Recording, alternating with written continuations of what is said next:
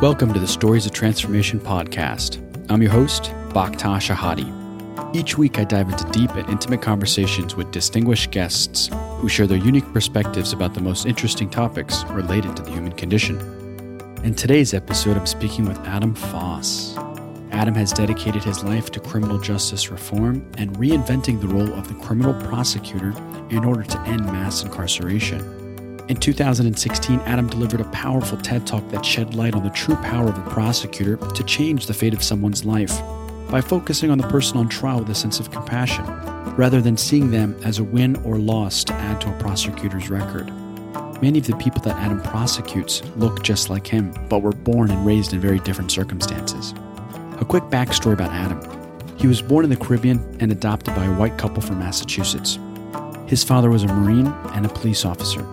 Therefore, Adam grew up with a deep respect and love for police officers, while also living a life as an African-American man in a small town in rural Massachusetts.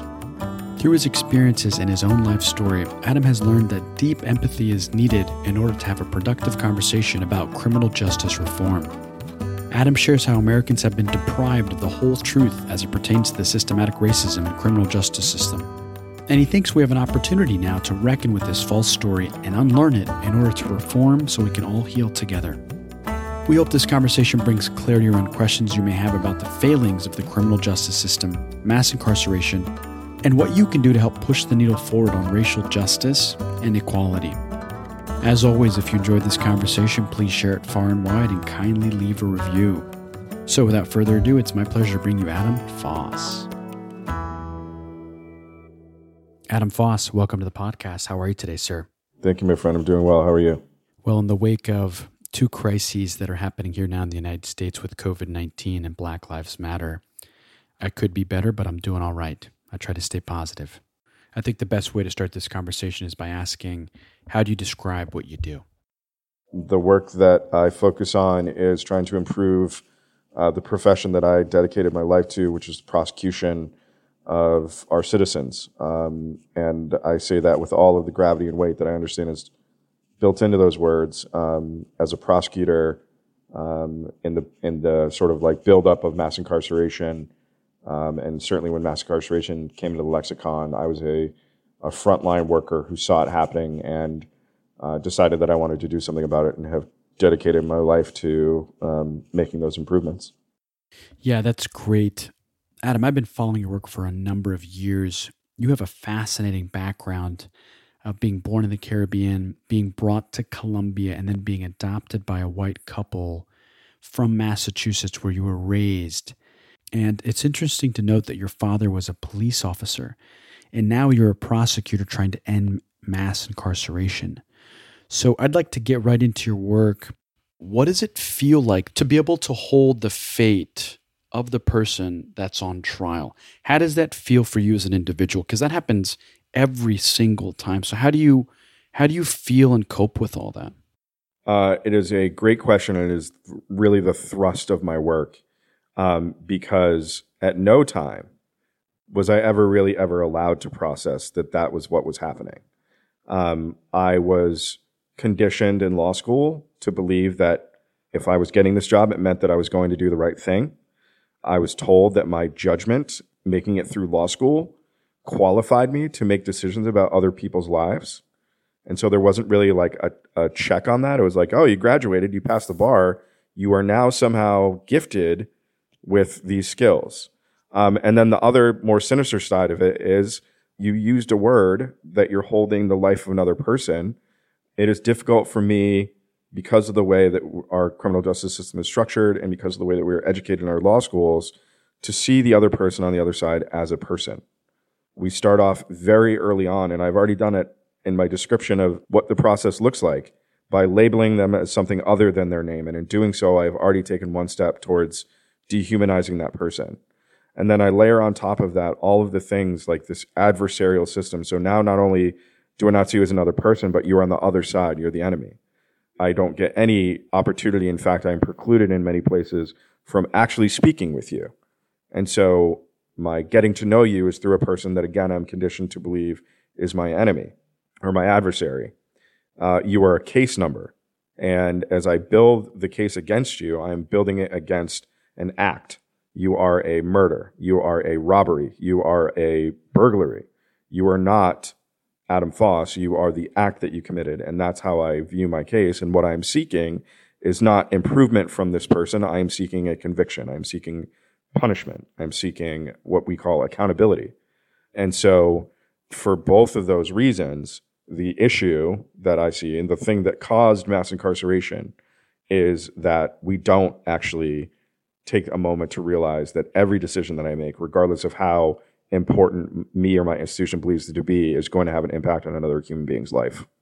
That's absolutely unbelievable.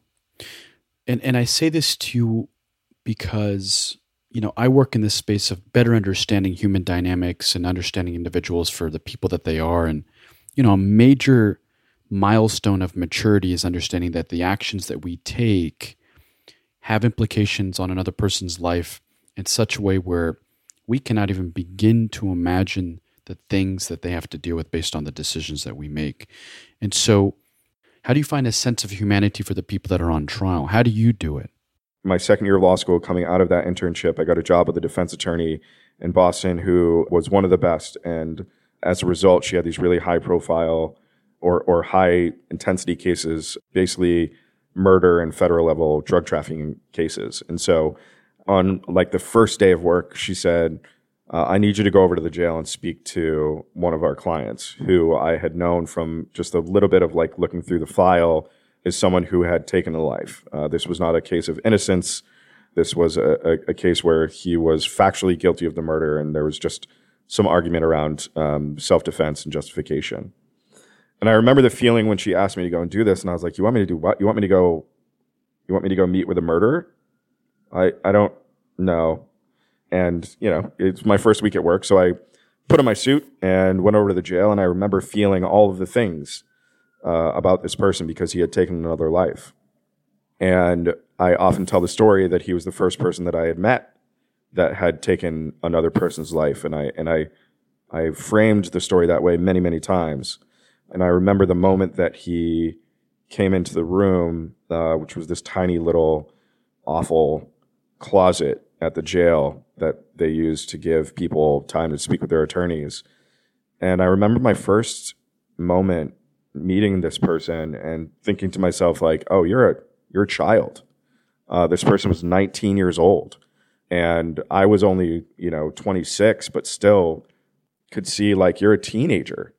I was a substitute teacher, and like you were a kid in my class, not one-to-one, but reminded me of kids in my class. And I assumed that all we were going to do was like talk about ways to beat the case, and all he really wanted to talk about was like himself and his life. And he sort of told me the story of his life, all the things that had happened to him around being a high prospect football player in high school. And I was like, oh yeah, like I wasn't high prospect at all, but I remember football being like such an important part of my life.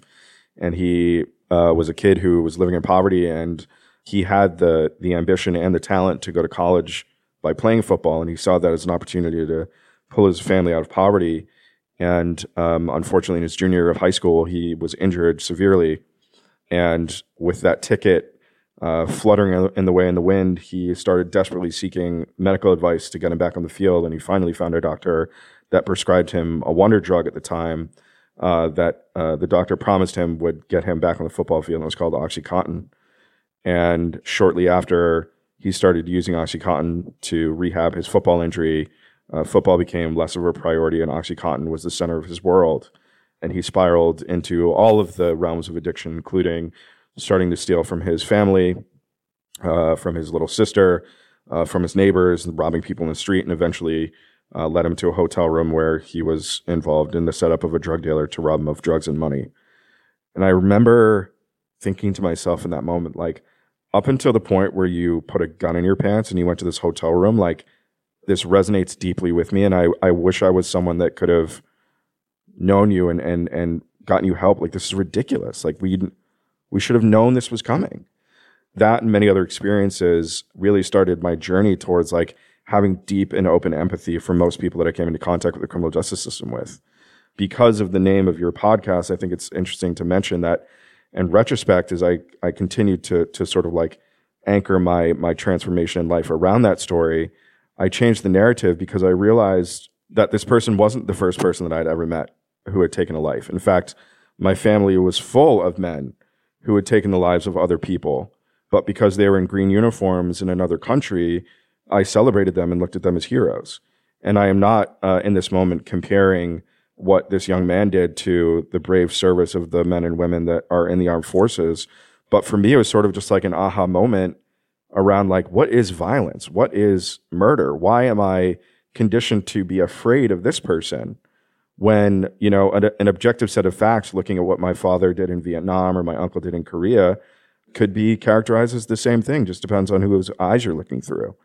And it really like allowed me to make this radical transformation into deep, deep empathy, particularly working with young people who are involved in gang crime. That's wonderful, Adam. I really appreciate that backstory. So I'm kind of curious to know, since you brought up your father and your family, how do you think being adopted and being born in the Caribbean and coming through Colombia to the United States, how do you think that better informed your notion of having empathy for others? It's a great question, and it's one that I am currently really mired in because, again, sort of like this division has arisen over this like acute instance of police brutality in Minneapolis. And a moment occurred where it felt like we were on the path towards progress. And as the days have gone on, you've seen this division between people who support cops and people who support Black lives.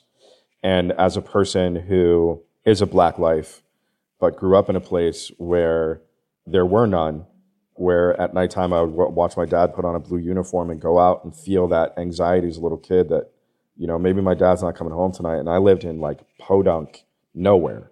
And so I cannot even come close to empathizing with what young people feel when they're watching their moms and dads going to work in cities, particularly in a time of conflict. I think that what that has done for me in my life now has created the opportunity to speak a variety of languages. And, you know, it's interesting to hear about your pedigree and what you ended up doing, because you likely carried with you not just your translator skills, but also a way to make communication happen that is nonverbal. So that is the positive side of it. The negative side of it, and I think it bears mentioning because it also is part of my transformation journey, is I am now realizing how pervasive systemic and institutional racism, implicit and explicit biases were in my upbringing from people that I loved, from people that I saw as my friends, from people who were my teachers. And revisiting all of these moments in my life through that lens is explained a lot, but also, you know, it's created a sadness in a way that I hope that in this moment I can help parents not put their children through the same thing. And that is not a slight on my parents. My parents did the best that they could with the tools that they had. What I'm suggesting is that we have to do a better job of teaching people how to talk to their children about race, about racism, about anti-racism, about all of the isms. And I'm really, really hoping that in this moment, for the people who are looking for something to do, that the thing that they do is turn internally and give back to their children. Yeah, I think your story is fascinating in the sense that, Adam, like, you were a person of color, you're male, you were adopted by white parents. One of your parents was a police officer, and now you're a prosecutor for people, mostly men of color, that are, going to jail. And so how do you then find yourself and describe the work that you do, in the sense that, like, do you in many ways see yourself as the doorsill between one world and the other? Do you find yourself being that meeting point where you're able to translate the story of each to the other? Yes. And I think that because of my experiences, I have developed deep empathy, not for the people who have just done the worst thing in the criminal justice system, but also for the people who are intentionally, but more importantly, unintentionally causing harm to another group of people who I love, who are Black and brown people in this country, who are marginalized people in this country. And approaching this conversation from one of radical empathy and understanding that the expression of your racism, implicit or implicit, is not because I think that you are a bad or hateful person. In fact, I think you are a good human being until you prove me otherwise. It is because you grew up in the United States of America where we were all fed a story. And none of us were given the tools, none of us were given the dignity and the respect to be given the whole truth and to make of it what we wanted to. We were in the sort of proliferation and sustainability of structures and supremacy that was the foundation of this country. We were fed a bunch of information to support that when really we were all deprived of a truth that I think would make us look like a very different country right now. No, I think that's right. Now, help us understand just in terms of numbers, like of the number of people that go to prison, how many of them are colored, black, brown, and then help us understand, it's from what I understand, an $80 billion industry and it's privatized. How does that play into this whole notion of capitalism? Is that able to be reformed? Kind of help us understand what's going on there. Sure. So the latest statistics are African Americans make up roughly 13 or 14% of the United States population, depending on who you ask, and generally make up close to 50% of the carceral population. So we're talking about people who are held on pretrial detention, people who are in state prison, people who are in jails, people in juvenile detention facilities, immigration detention centers, probation, and parole. And so right there, you have, like, optically, you have to ask yourself when you see that stat, either you believe that somehow I was born with a genetic deficiency that makes me more likely to commit crime, or there's something else going on. And that's where I try to steer people is like, all right, let's visit what else is going on. So you have the effect of deep racial disparities at every point in the criminal justice system, which drive distrust away from the system, which is problematic because the places that are most policed and theoretically the most quote unquote crime ridden are the places that distrust the system the most. And so we're already cannibalizing ourselves. Layered on top of that is the fact that we're actually not very good at doing what we say we do.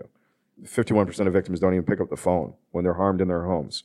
And there's lots of reasons for that, but as a system that demands accountability of people, I think that we have to be accountable as a system to say that we can improve that part of that is us.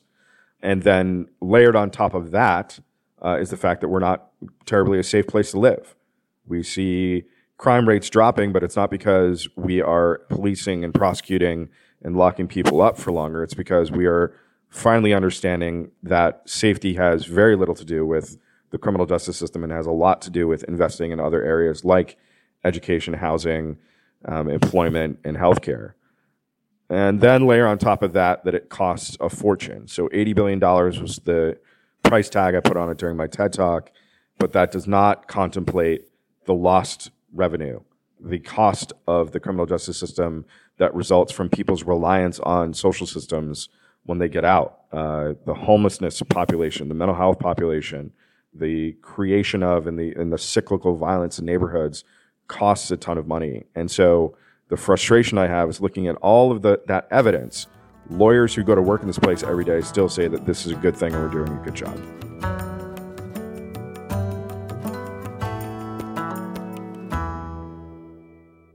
How should people kind of think about what's going on now in terms of Black Lives Matter in the United States?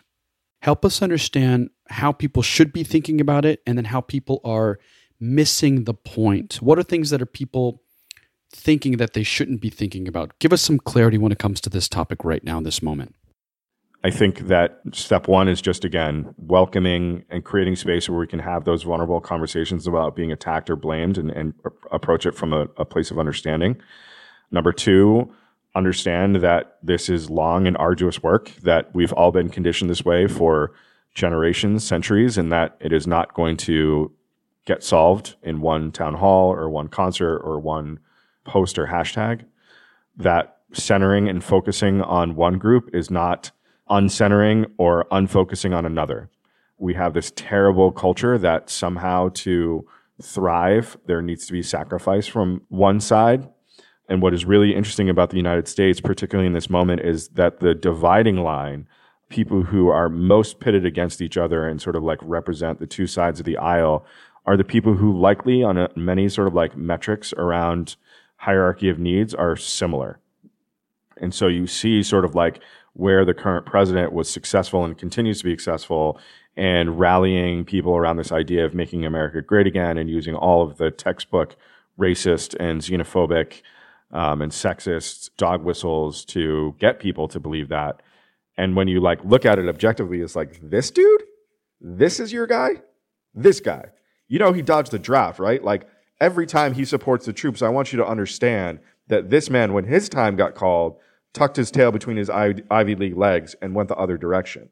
And and the reason that I have that reaction is growing up with a Marine in my household, like draft dodging was a thing that I knew from a very early age was like the worst thing that you can do.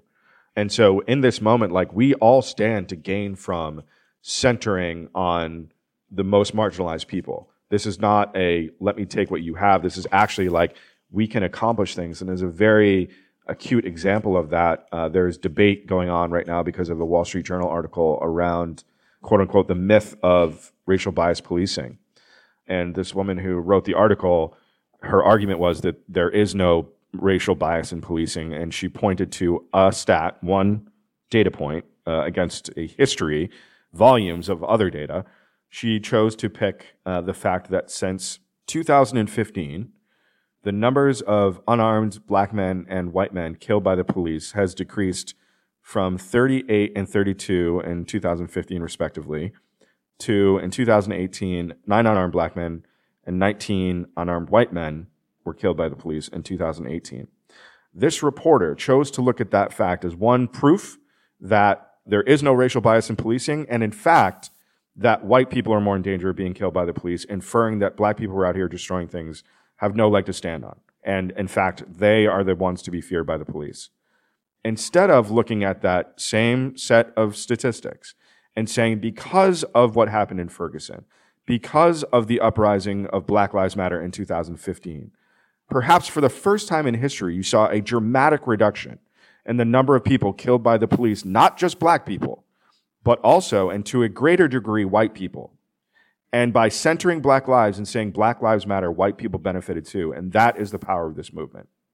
That's wonderful. Now, how do you then, in the context of having a legal background and understanding the justice system, how do you kind of think about police brutality and the violence associated with America's? Because, you know, other developed countries don't have the same semblance or the same level of violence that we do. How do we kind of work to kind of fix and reform this idea of police brutality when people are allowed to have guns? Like, what do we do about the violence associated with what it means to be an American in the context of police brutality, if that makes any sense? If we take a step back and empower ourselves with deep and radical empathy, we can at least convince ourselves to the degree that we need to enter into a productive conversation that it's actually not the individual failings of these police officers who are doing this, that it's the accumulation of lots of different shitty parts of our culture that have been allowed to exist, that have been conditioned into us around masculinity, around the function of the origins of the police, around implicit bias, around racism, around vicarious trauma and the inaccess to mental health of police officers. The fact that the institution has never once sort of adapted to the different realities that exist from the time that it was invented till we understand right now about human beings. And we can look at that and say, it's your fault, you shouldn't have money, you shouldn't exist.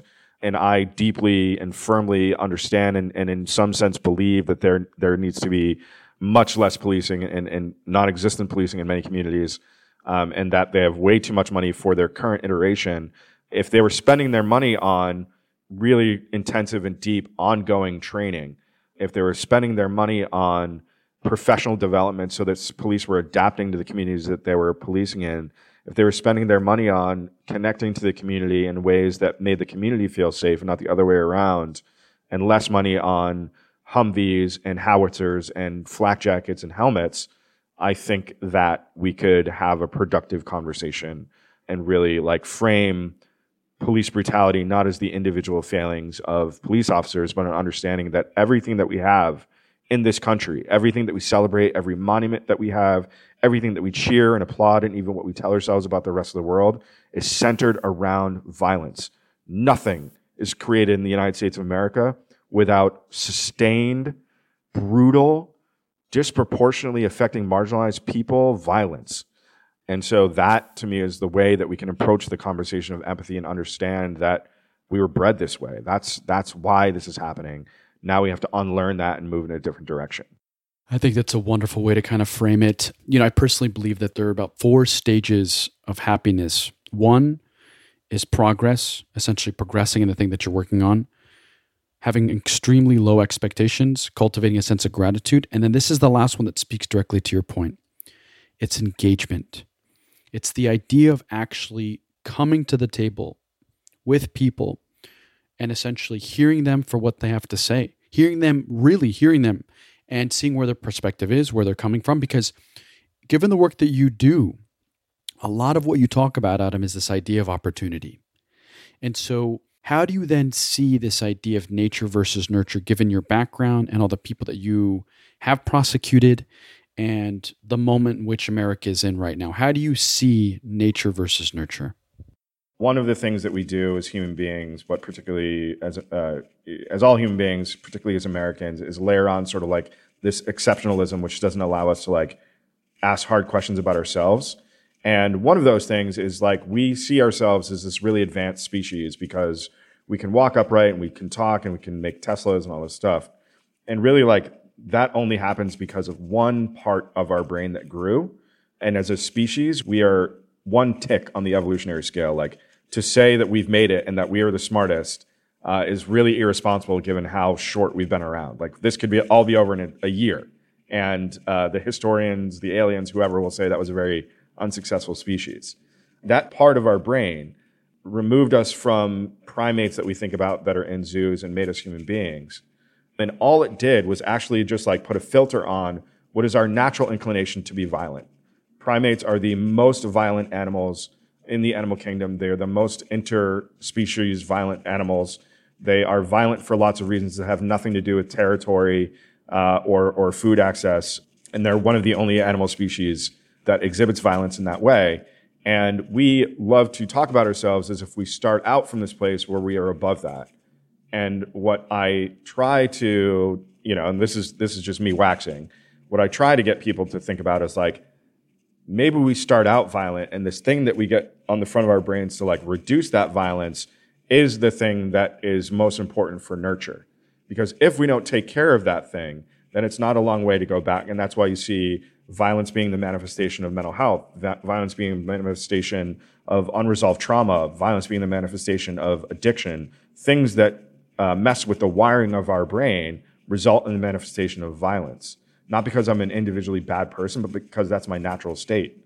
That part of our brain is so susceptible, particularly very, very early on, to harm and permanent harm in ways that we, again, as a new species that knows nothing about our brains, knows very, very little about our brains, we don't know to the extent what corporal punishment does to long-term development. We don't know what isolation or shame or anxiety or hunger or sleep or any of these things do long-term. We have ideas, we have theories, but all of those theories and ideas are, if you don't protect that part by giving young people all of those things, and if you expose them to trauma, you get something on the other side that you don't want. And so I try to, in the best way that I can think of, get people to understand that the manifestation of the act, of the manifestation of the violence that we see that shapes how people view the criminal justice system, which should happen to people, actually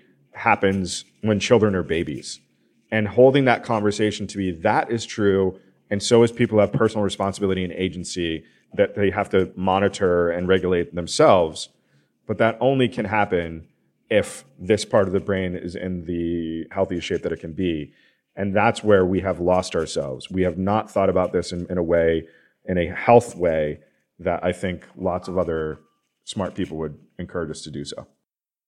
No, I think that's absolutely right. And I've heard you say this before in your talks. And so this perspective is actually quite unique and necessary. And so, Adam, just to kind of wrap up this conversation, I'd love to ask you one more question. This is something that I ask of all my guests. And it's this: what is your message for the world? My message for the world is Nobody knows what to do. The worst thing that we can do is nothing. And by nothing, I mean continuing to do what we've always done and to not waste crisis. There's a moment here where we are coming to reckon with our humanity, and we have a choice to pretend like we are sleeping or to be wide awake and allow for ourselves to try something radically different, which is just letting go of all of these ideas that we have been saturated with and start building new ideas about a new paradigm and a new future. Adam Foss, thank you for your time and thank you for the work that you do, sir. Appreciate it. Thank you, my brother. Thank you for joining us on the Stories of Transformation podcast. This podcast is produced by Dana Drahos. Audio engineering by Joe Genjemi. Marketing by Catherine On. Artwork by Mashida Hadi. And theme music by Kais Esor. If you love Stories of Transformation, you can help more people find us by leaving a review and sharing the episodes far and wide. We're grateful for all your support, and on behalf of the Stories of Transformation team, I'd like to say thank you. Okay, see you next time.